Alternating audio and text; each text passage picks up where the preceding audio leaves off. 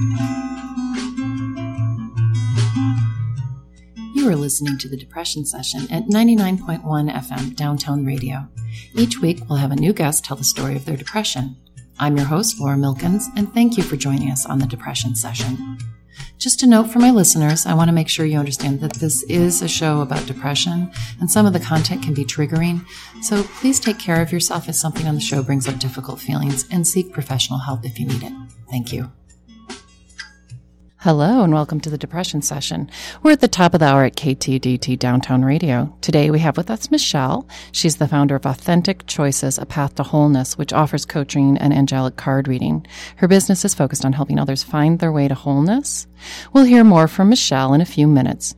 Just a trigger warning, her story does contain elements of child abuse and sexual abuse. So if that's an issue for you, or if you have young listeners, this might not be the story for you.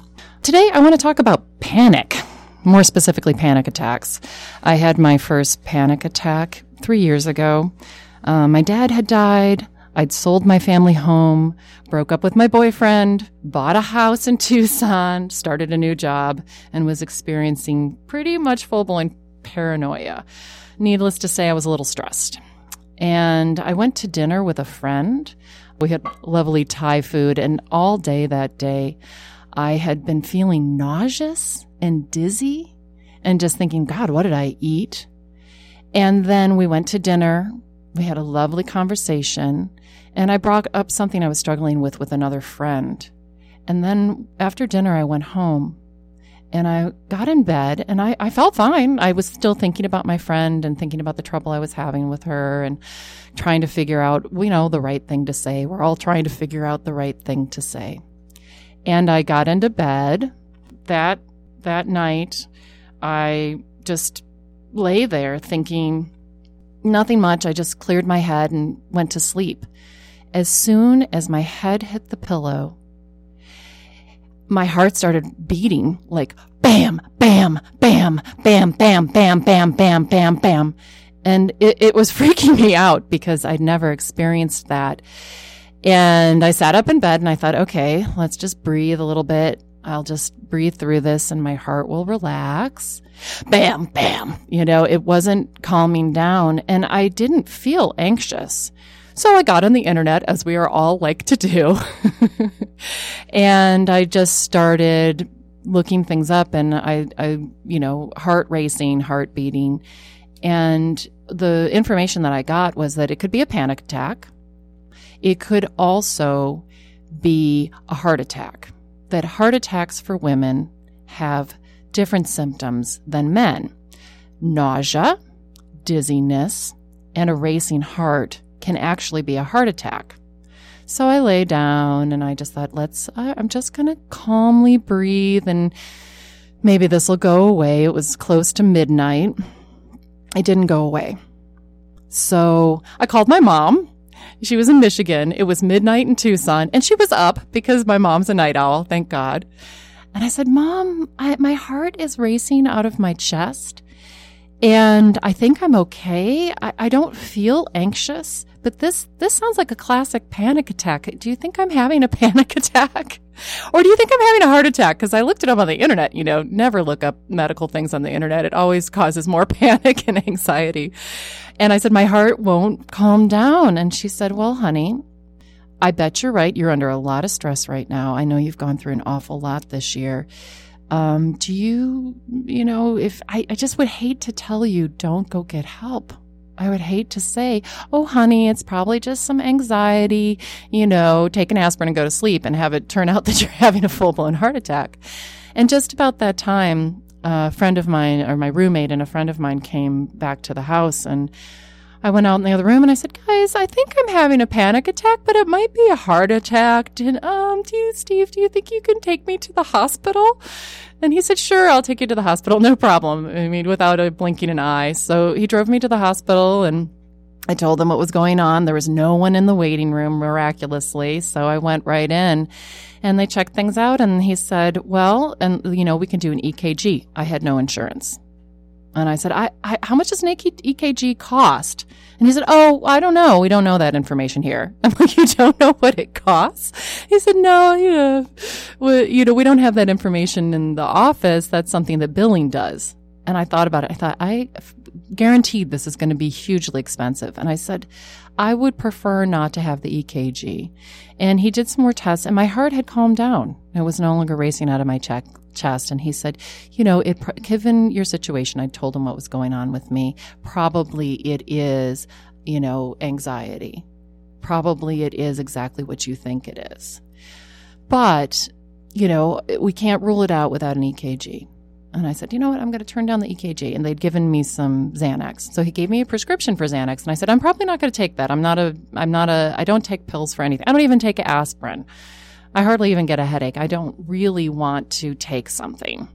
And he said, okay, but here's the deal. Take this home with you, keep it in your cabinet, and the next time your heart is racing out of your chest, take a Xanax. And if your heart doesn't calm down, then you do need to go to the hospital. I said, oh, actually, that's really smart. I like that advice. I think I'll take you up on that. So I got my prescription for Xanax and I put it in my cupboard. And there were a few more times that year where I'd wake up. It was weird. I'd be fine and I would not feel anxious. I would not feel stressed, which it turns out that is very common with panic attacks. You don't feel anything. You feel fine. And then the minute I took a rest, the minute my head was on the pillow and I was ready to go to sleep, my heart would start going bam, bam, bam, bam, bam, bam, bam. And I'd say, you know what? I bet this is a panic attack, body. I'm having a panic attack right now. Let's not get overblown and excited about this. It's just a panic attack. And it would calm down. And I never did take any of the Xanax. And I made it through that year. I started telling some friends, I had this panic attack the other night and I didn't even feel anxious. I felt fine, but my heart was racing. And a couple of friends said, oh yeah, I've had those. Yeah, it isn't that you feel anxious. Your body is reacting. Your body absorbs all of these things that happen in your life and holds it in tight, and it comes out in the weirdest ways. It can come out in stomach ailments. It can come out with digestive problems. You might, on a conscious emotional level, feel fine, and on some other level, feel torn apart and anxious. You can trick your mind into going about your day, but you can't trick your body. It will react to things. So after that, I have not had a panic attack for years, but just the experience of having one really made me aware of how much the body tells you when you've had too much. Your body can tell you, this is too much. This is overwhelming. And it helped me look for help. It helped me ask the right people. I actually have a shiatsu massage therapist who I started seeing him at that time. I was also having perimenopausal symptoms, having my period all the time and things like that. And I'd go to see him and he did work on my body. I thought, if it's my body, that mind-body relationship, mind-body-spirit relationship, I think that talk therapy might not be the most helpful thing at this time. And I'd go in and come out and I'd be good for 2 or 3 days. And I saw him every week. He really got me through the toughest time in my life. I'd done talk therapy before. And at that time, I didn't feel like I could talk my way out of what I was going through. And so that's just a story about panic, anxiety, and all those wonderful experiences. So today I want to welcome to the studio Michele. She is the founder of Authentic Choices, A Path to Wholeness. And her story, again, trigger warning, her story does contain elements of child abuse and sexual abuse. So if that's an issue for you, or if you have young listeners, I recommend for this section of the show, maybe listen to another station. So Michele, welcome, and thank you so much for joining us. Thank you. Well, thank you for having me. I'm honored. Thanks. And excited. Yay. And nervous. And nervous, yes. Appropriately, your body's probably having some reactions right now, right? Yes, actually. So can you tell me a little bit more about what you do at Authentic Choices, A Path to Wholeness?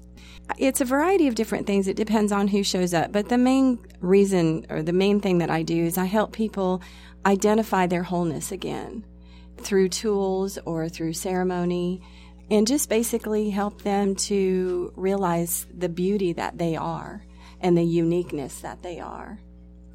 So what exactly do you mean by wholeness?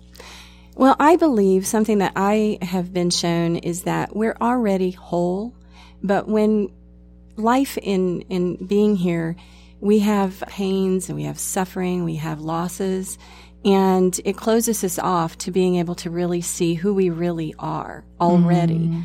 So I provide space to help them to shed those attachments or those beliefs or those thoughts so that they can go back to seeing who they really are already.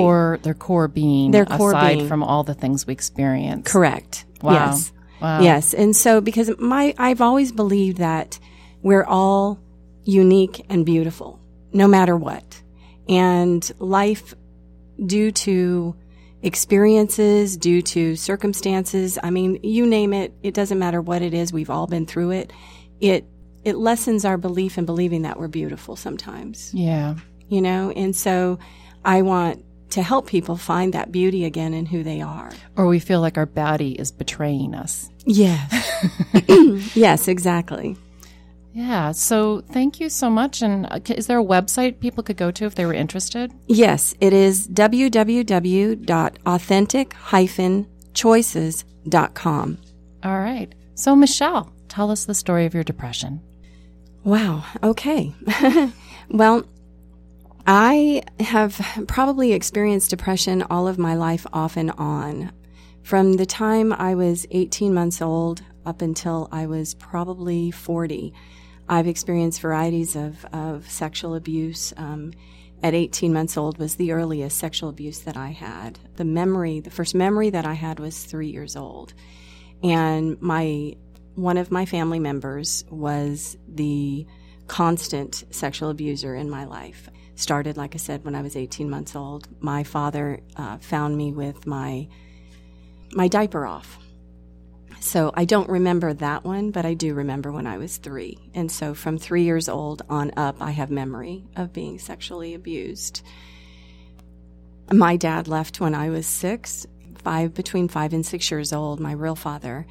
And my mother remarried, and that person also began to sexually abuse me, which was very difficult, obviously, because now I had 2 abusers. And within that year that they were married, I was also at an age that I could go and spend time with friends in the neighborhood. So I would go to a friend's house and stay the night, and their father would come in and sexually abuse me.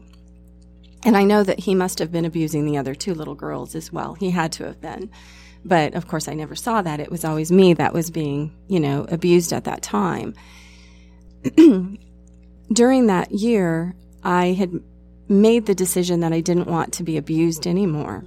So I remember at one point I was sitting on the couch. I can still see the couch. I can still feel the couch. And my stepfather came in, and he had asked me to perform things that I no longer wanted to do. And I said, no, I don't want to do that. At which point he went in, and my little brother, who was 3 years old at the time, he was laying and sleeping in bed. And he got him, and he threw him across the room as he was sleeping. And he said, "You will never say no to me again." Which, of course, as a child, it's devastating and it's hard. And so I began to not only was I already feeling, fear, because I was being sexually abused, I now had the inability to say no, which only added to my, the abuse or the depression. And I didn't realize that I was in depression, but I was as a child because I was very lonely. I couldn't connect to other kids. I wanted to be a part of something, and the other children, I felt I just couldn't connect. And that was really my sign of being in a depressed state. So anyhow, I was abused by that, the family member continued to abuse me because we lived in the home. And so it was a constant situation until I was probably about 13 or 14 years old when I finally said no more. And because I said, again, no more, my grandmother decided that she was going to disown me because I said no more. Because how could her child do this to someone? She just couldn't believe that. So again, it was that isolation. So I had a family member, I had a neighbor, I also had a teacher that abused me. And so in that course, it led me to have anorexia. I had anorexia from the time I was 14 until my 20s. I ended up pregnant at 14, had no clue because I'd been sexually abused. I didn't realize any of those things. No one ever talked about it. And I remember very specifically, nobody knew either that I was pregnant. I took a bus and a cab. I was living in Benson. That's where I grew up.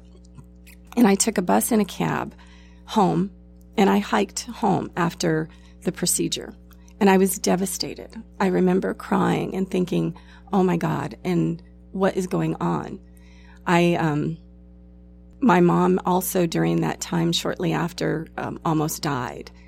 And so I guess the point that I'm trying to make is in this course of this, I had become very isolated and very alone. And I remember feeling like I was in a tin can and I had no one to talk to. I had no way to get out of it. And, people have asked me, well, how did you get through that? How did you not end up doing drugs or alcohol? I wasn't necessarily promiscuous or anything like that, but, the only thing that I can say is that for me, what I learned in that time was that I could rely on myself, if that makes any sense. I also used to sit in front of a mirror and talk to myself because I was so alone. So I got through that. I had a lot of anger. I had a lot of frustration. I was down to 88 pounds. Then I reached 18. I was raped at 18. I was raped again at 24. And I was raped again at almost 40. So, I guess that gives you a history of my sexual abuse. And one of the things that I remember, which is, I didn't realize that I was in depression. I didn't realize the anxiety that you just described that I was experiencing at 8, 9 years old, at 18. I mean, throughout my whole life. And basically, it was my whole life up until I was about 25 years old that I was experiencing some form of anxiety or depression or, something of that sort. And when I turned 25 and I had left my ex-husband, that was really a pivotal point for me because I started to realize that the sexual abuse, everything that I had experienced as a child, which is even more than what I'm expressing right now, was causing this depression. I was like, depression? What is depression? Well, it was the isolation that I was feeling. It was the, fact that I had anorexia and then turned it into bulimia. I was literally struggling with trying to express my emotions and feeling like I had nowhere to go. I didn't feel like I had real friends. No one wanted to talk about it. Nobody even, it was like if you said this is what's going on, people shut you down. So I felt incredibly isolated, which has always been my key to, oh my gosh. So I went to the doctor and because I was experiencing very severe pain in my body, and I was sick. I'd been diagnosed at that point at 26 years old with lupus, chronic fatigue, fibromyalgia, and all these autoimmune diseases. So they believe that a lot of it had been triggered because of my mental, what was going on with me mentally, which is when I started to seek help and look into how can I fix this, because I was like, I don't want to be like this. And that is when it started me on the path of wholeness. I didn't start my company until just a few years ago, but basically that pivotal point was when I started realizing that I didn't have to feel this way anymore. So I began to look into everything possible that I could to expose what had actually been going on in my life for me. At which point I sorry. I apologize. I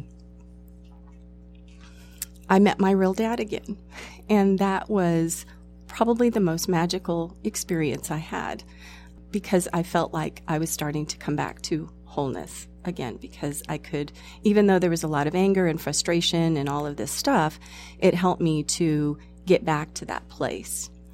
I remember they had put me on some medication, and I realized that was not the key for me. So for me, one of the things that I have done is, no matter what the circumstances that have come about, which has been, I've lost both of my parents. I didn't think I'd ever survive through that. I had anxiety, I had loneliness, all of that.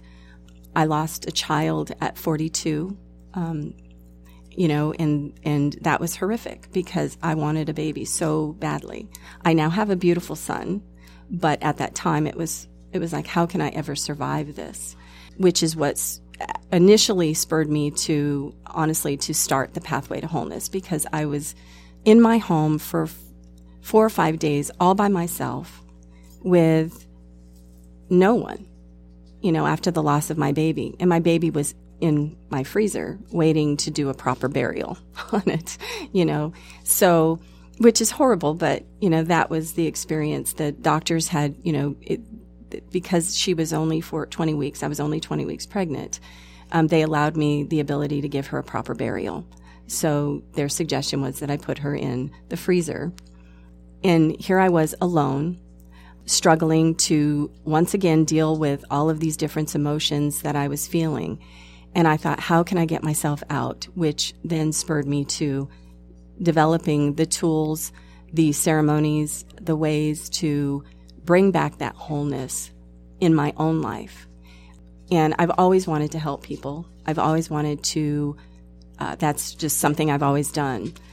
So I guess if I could leave anything with people out there, any of the listeners out there, is, my story is pretty consistent through my life.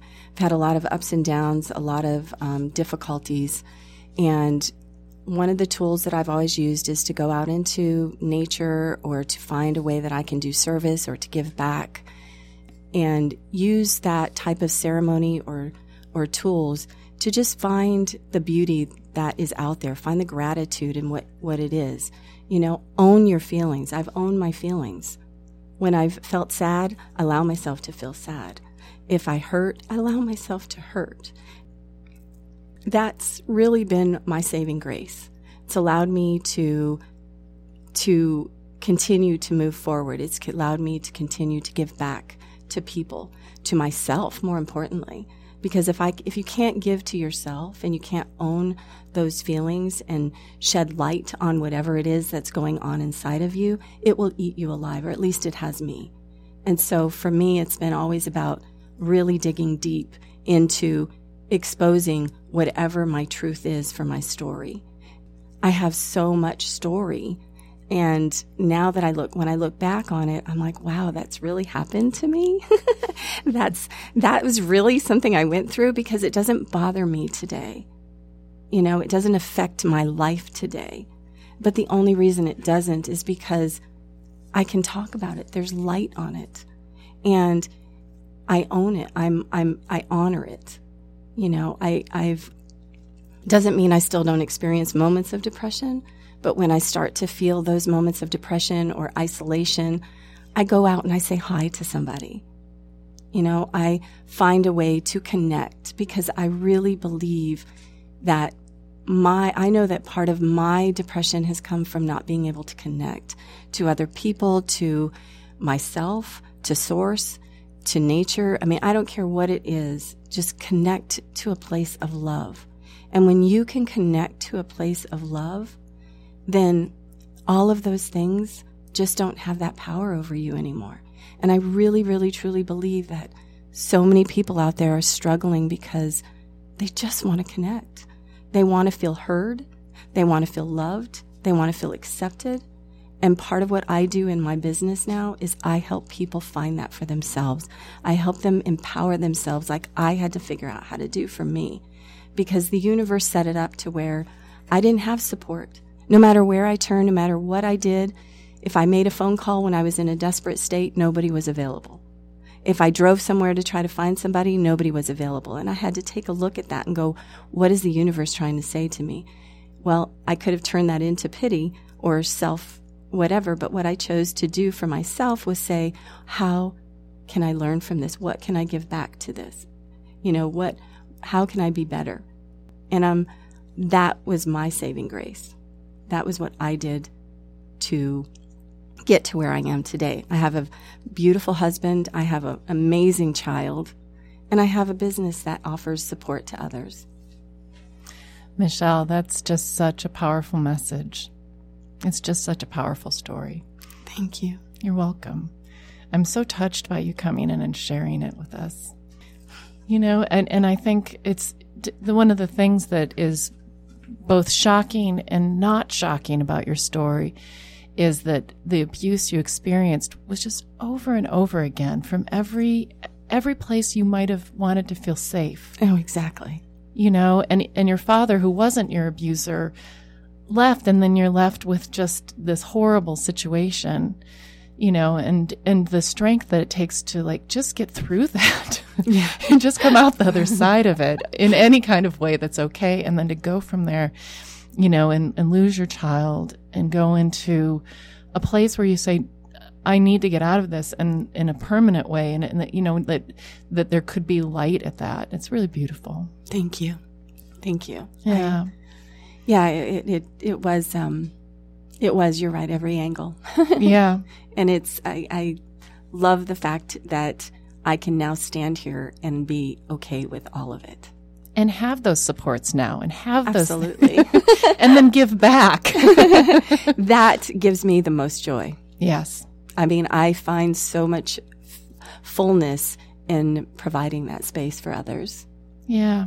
Because it's what I wanted. Yes. And it's more importantly what I needed. Yeah. And so that is my gift. That is what I am here, I believe, to offer this world because we all have something to offer. Yeah. And it's, for me, it's just a really powerful story. It's funny doing this show because I ask people to come on and tell kind of the most horrible moments of their life. Pretty much. And what comes out of it is this feeling of connection, and then this feeling of wholeness, and the way that we're all connected and we all go through such difficult things, and to come out of it with a message that's like, I stood in that darkness and stepped out of it. Absolutely. Yeah, I want to offer that to others, that no matter how dark it is, because I've lost people to, suicide as well. And no matter how dark it is, reach out. There's light through that. I promise you there is. Wow. Michele, thank you so much for joining us today and for sharing your story. Thank you. And thank you all for joining us at the Depression Session. Again, I want to mention that if you found some of the content of today's show triggering, please seek professional help. And worst case scenario, call 911 if you're feeling like you might hurt yourself or others. I'm not a licensed therapist, and this show and the station are not endorsing any remedies or products. The purpose of this show is to destigmatize depression through storytelling. You can find a link to mental health services on downtownradio.org on the About KTDT page. You've been listening to the Depression Session on Downtown Radio with music by Septa Helix. Find us on Facebook at the Depression Session Podcast. Thank you.